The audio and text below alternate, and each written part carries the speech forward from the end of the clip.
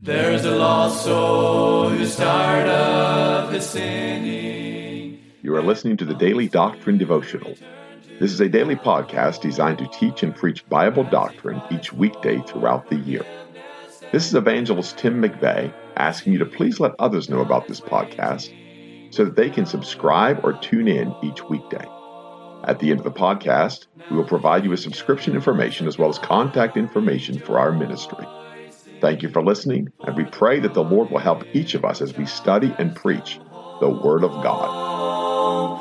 And the saints all with gladness are singing the glorious song of the redeemed, song of the redeemed. Thank you again for tuning in to our Friday edition of the podcast. We're certainly thankful for each of you that listen.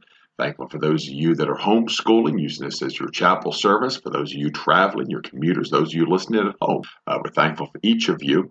I do pray that the podcast today will be a blessing to you. This will probably be my last podcast for a couple of weeks. I'm not sure exactly how long, but Lord willing, by the end of next week, I'll be able to record again. But even as you're listening to this podcast, we should be in the hospital, the Jamesburg Hospital. And so if we've not had a baby by the time you listen to this, we should be expecting pretty soon to be having a little baby boy. And so you pray for the McVeighs, and you pray that God would have his way, his will. We'd ask for protection for both mama and baby.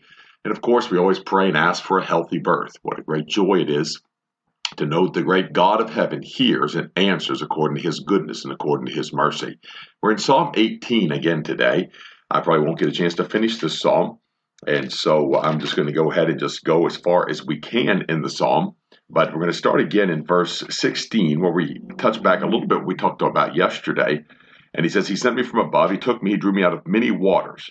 He delivered me from my strong enemy, and from them which hated me, for they were too strong for me. So again, there's the sorrows of hell that have compassed him about. And so we know that, we understand that according to the scriptures. And so the sorrows of hell have compassed him about. His strong man had bound him. He could not escape that, but the Lord heard him, and the Lord delivered him. And the word of God says, they prevented me in the day of my calamity, but the Lord was my stay. He brought me forth also into a large place. There's his deliverance. So he crossed that great gulf. He delivered me because he delighted in me. So here's the excellent, whom is all my delight. And so we see that the Lord, knowing him, and the Lord, of course, knowing the Son of God, who we're speaking of, Jesus Christ himself. And that's what the prophet is speaking of here. And then in verse 20, he says, the Lord rewarded me according to my righteousness, according to the cleanness of my hands hath he recompensed me. And then it says again in the word of God in verse 24, therefore hath the Lord recompensed me according to my righteousness, according to the cleanness of my hands in his eyesight. And so he talks about the cleanness of his hands and the purity, the cleanliness, the godliness, the holiness, his righteousness. There's none other that can deliver himself by his righteousness but Jesus Christ himself. Now, in John chapter 1, and I'm going to go back, and I'm just going to touch on a very basic cardinal doctrine of the faith. And I was reading recently, one of the old-timers wrote his autobiography, and it was one of the great arguments in 1804 and 1805 with the Presbytery of Kentucky. And they were arguing these statements and these matters. And one of the great divisions they had was baptism. Was it immersion? Was it sprinkling? Or did it matter? And of course, the Baptists held to immersion. The Methodists held to sprinkling. And many of them would accept infant or pedobaptism as a form of baptism. And it was a great debate. One of the other great debates was over the body of Jesus Christ, the flesh of Jesus Christ. And that debate still rages on today. I'd say it's been raging for 2,000 years. But here's what John said. In the beginning was the Word. And I realize this is very entry level. This is Christianity 101. In the beginning was the Word, and the Word was with God. And in the Word of God says this, and the Word was God. Now, corrupt versions and modern day translationists, many of them will change that to the Word was a God. But the Word of God says that the Word was God. There are three that bear record in heaven, the Father, the Word, and the Holy Ghost, and these three are one. And so, based on the evidence of the Word of God, we know that Jesus Christ is the Son of God. We know that Jesus Christ is the Word of God. We know that Jesus Christ is God. In verse 14 of John 1, and the Word was made flesh and dwelt among us, and we beheld his glory, the glory as of the only begotten of the Father, full of grace and truth.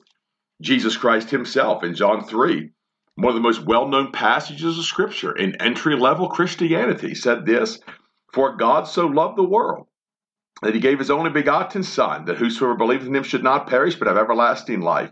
For God sent not his Son into the world to condemn the world, but that the world through him might be saved. He that believeth on him is not condemned, but he that believeth not is condemned already, because he hath not believed in the name of the only begotten Son of God. And so again, now we see the cleanness of his hands. This is God. This is God in flesh. We see his righteousness. We see that he is the way, the truth, and the life. And we see that in the person of Jesus Christ. And so these facts have been established by the Word of God. A man that would doubt these things is a man that has no faith. A man that would question these matters is a man that has no faith. There's no arguing this. There's no debating this. This is simple doctrine, entry-level doctrine, not to be disputed, not to be questioned, not to be doubted. No, because the Word of God has stated it as a fact, and we can preach it dogmatically because of the facts of the Word of God. And the Word of God tells us in the same in verse 10, he was in the world. Who? Jesus Christ. Verse 8 and 9 says he was that light. Verse 9 said he was that true light. And he was in the world. And so that we know the flesh came and dwelt among us. We know that the flesh lived among men. And he goes on, he says this, he was in the world, and the world was made by him, and the world knew him not. Now, that's a statement that men begin to debate and begin to argue about, that Jesus Christ, the Creator, that he had made all things. But the Word of God says this in Colossians 1 and 15, who is the image of the invisible God, the firstborn of every creature? For by him, who is that? Jesus Christ, the Son of God, in verse 13. By him were all things created that are in heaven, that are in earth, visible and invisible, whether they be thrones or dominions or principalities or powers. All things were created by him and for him, and he is before all things. He's the eternal God. He is the everlasting God. And because he's eternal in the heavens, all things were created by him, and before all things, by him all things consist. And he is the head of the body, the church, who is the beginning, the firstborn from the dead, that in all things he might have the preeminence. For it pleased the Father that in him should all fullness dwell. What is that fullness?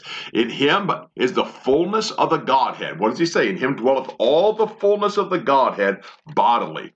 That's in the person of Jesus Christ. If you've seen him, you've seen the Father.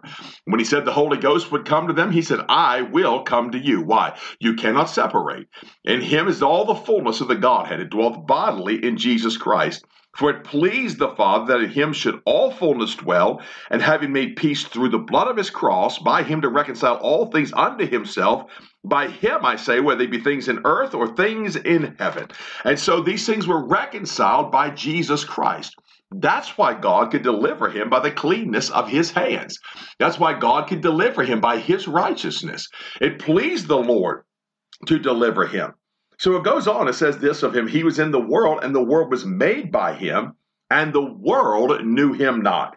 That's why we're commanded as the saints of God to love not the world, neither the things that are in the world. If any man love the world, the love of the Father is not in him. Why? The world does not know Jesus Christ. This world does not know Jesus Christ. This world knows pragmatism. This world knows political adventure. This world knows ideals and greed, and of course, not just wickedness, good ideals and good thoughts, but everything's geared around money. Everything's geared around being wealthy and making your own name, making a name for yourself, being your own man, so to speak. That's what this world system is geared for. And he's not of this world. And the world knows him not. And the world has never known him. The world is going to continue not to know him. That word knew there. The word knew him not. They did not know. He came to his own. The next verse says, and his own received him not. Why? They did not know him. They would not acknowledge that he was the Son of God. But as many as received him, to them gave he power to become the sons of God. Now there's where the rubber meets the road with Jesus Christ. Is he able to give power to those that believe on him? Is he able to make them the sons of God? Well, the scripture said that yes, absolutely he can. Not only can he, but absolutely he did. And so we see that according to the scripture, even to them that believe on his name. And so it's the name of Jesus, that only name, that name above every name, the name of Jesus Christ that we look to for full assurance of faith.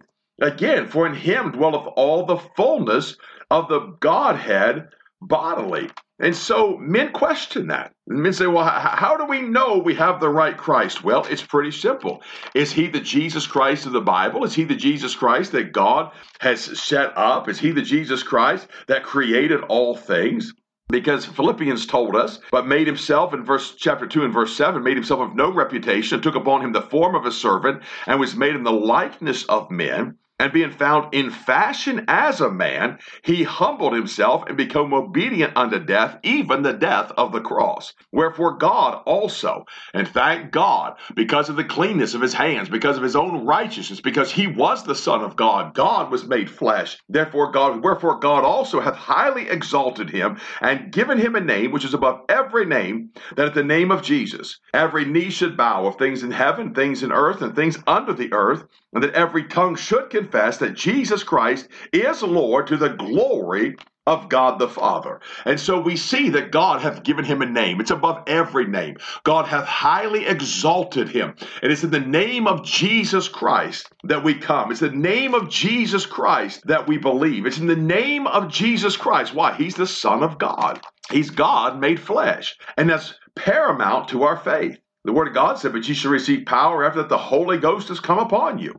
That's in Acts 1 and verse 8. Why does the Holy Ghost have to come upon us? Because Jesus Christ departed in that same chapter of Acts chapter 1. And he departed, and he's making intercession for the saints. He's making intercession for those that believe on his name. He is the propitiation for our sins. Why? Because he pleased the Lord with the cleanness of his hands. John said on this wise, as many as received him, in verse 12 of chapter 1, to them gave he power to become the sons of God, even to them that believe on his name, which were born. And so he speaks now of that new birth, which is in the name of Jesus Christ, which were born not of blood, nor of the will of the flesh, nor of the will of man, but of God.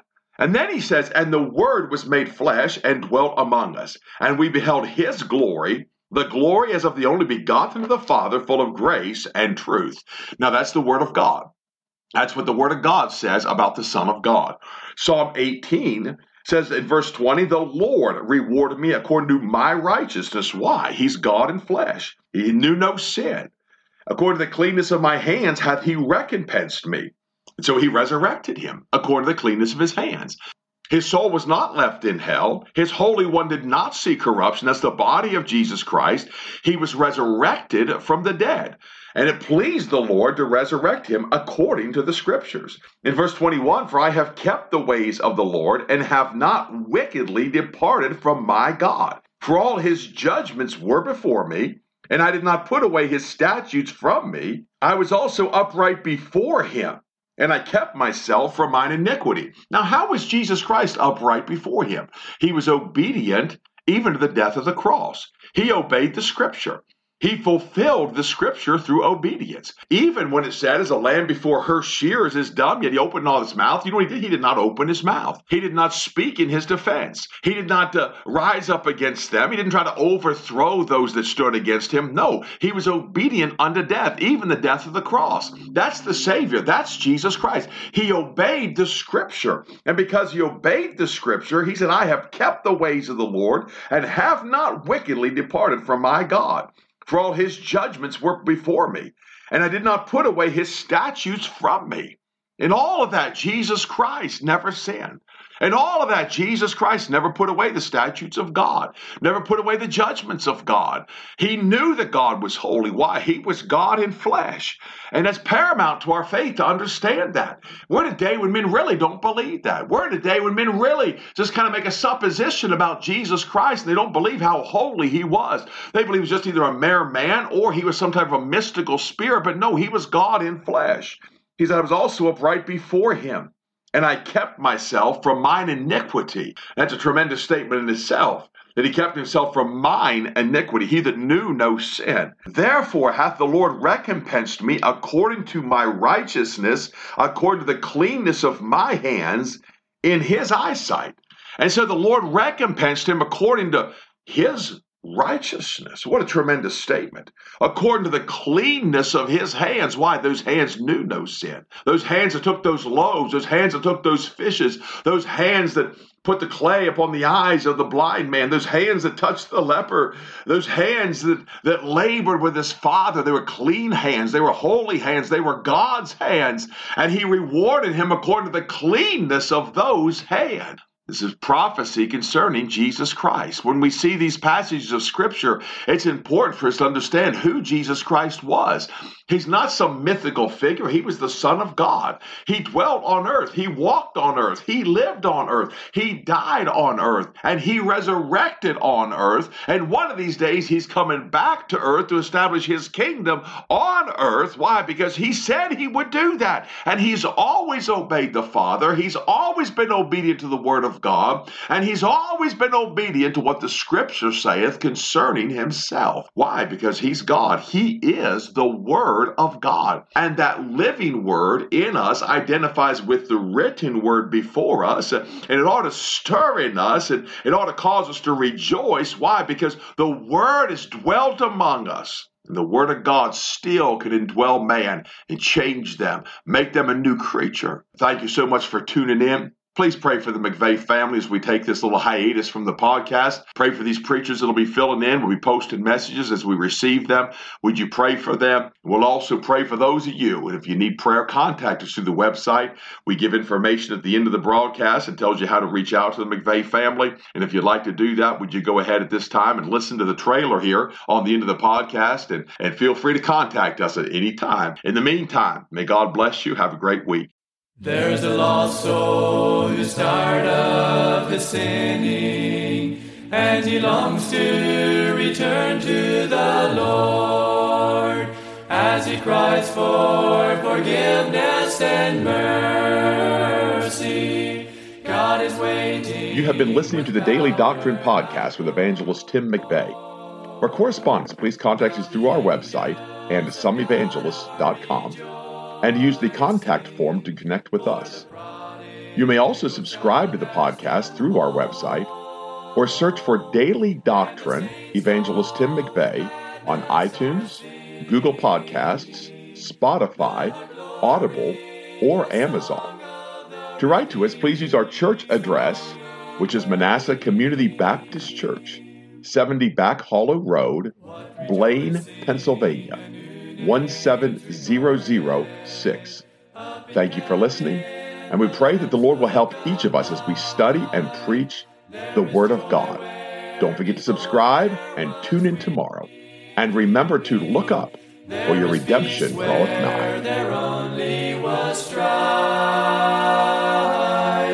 Now the angels of God are rejoicing, for the prodigal child has come home, and the saints all with gladness are singing the glorious song of the redeemed.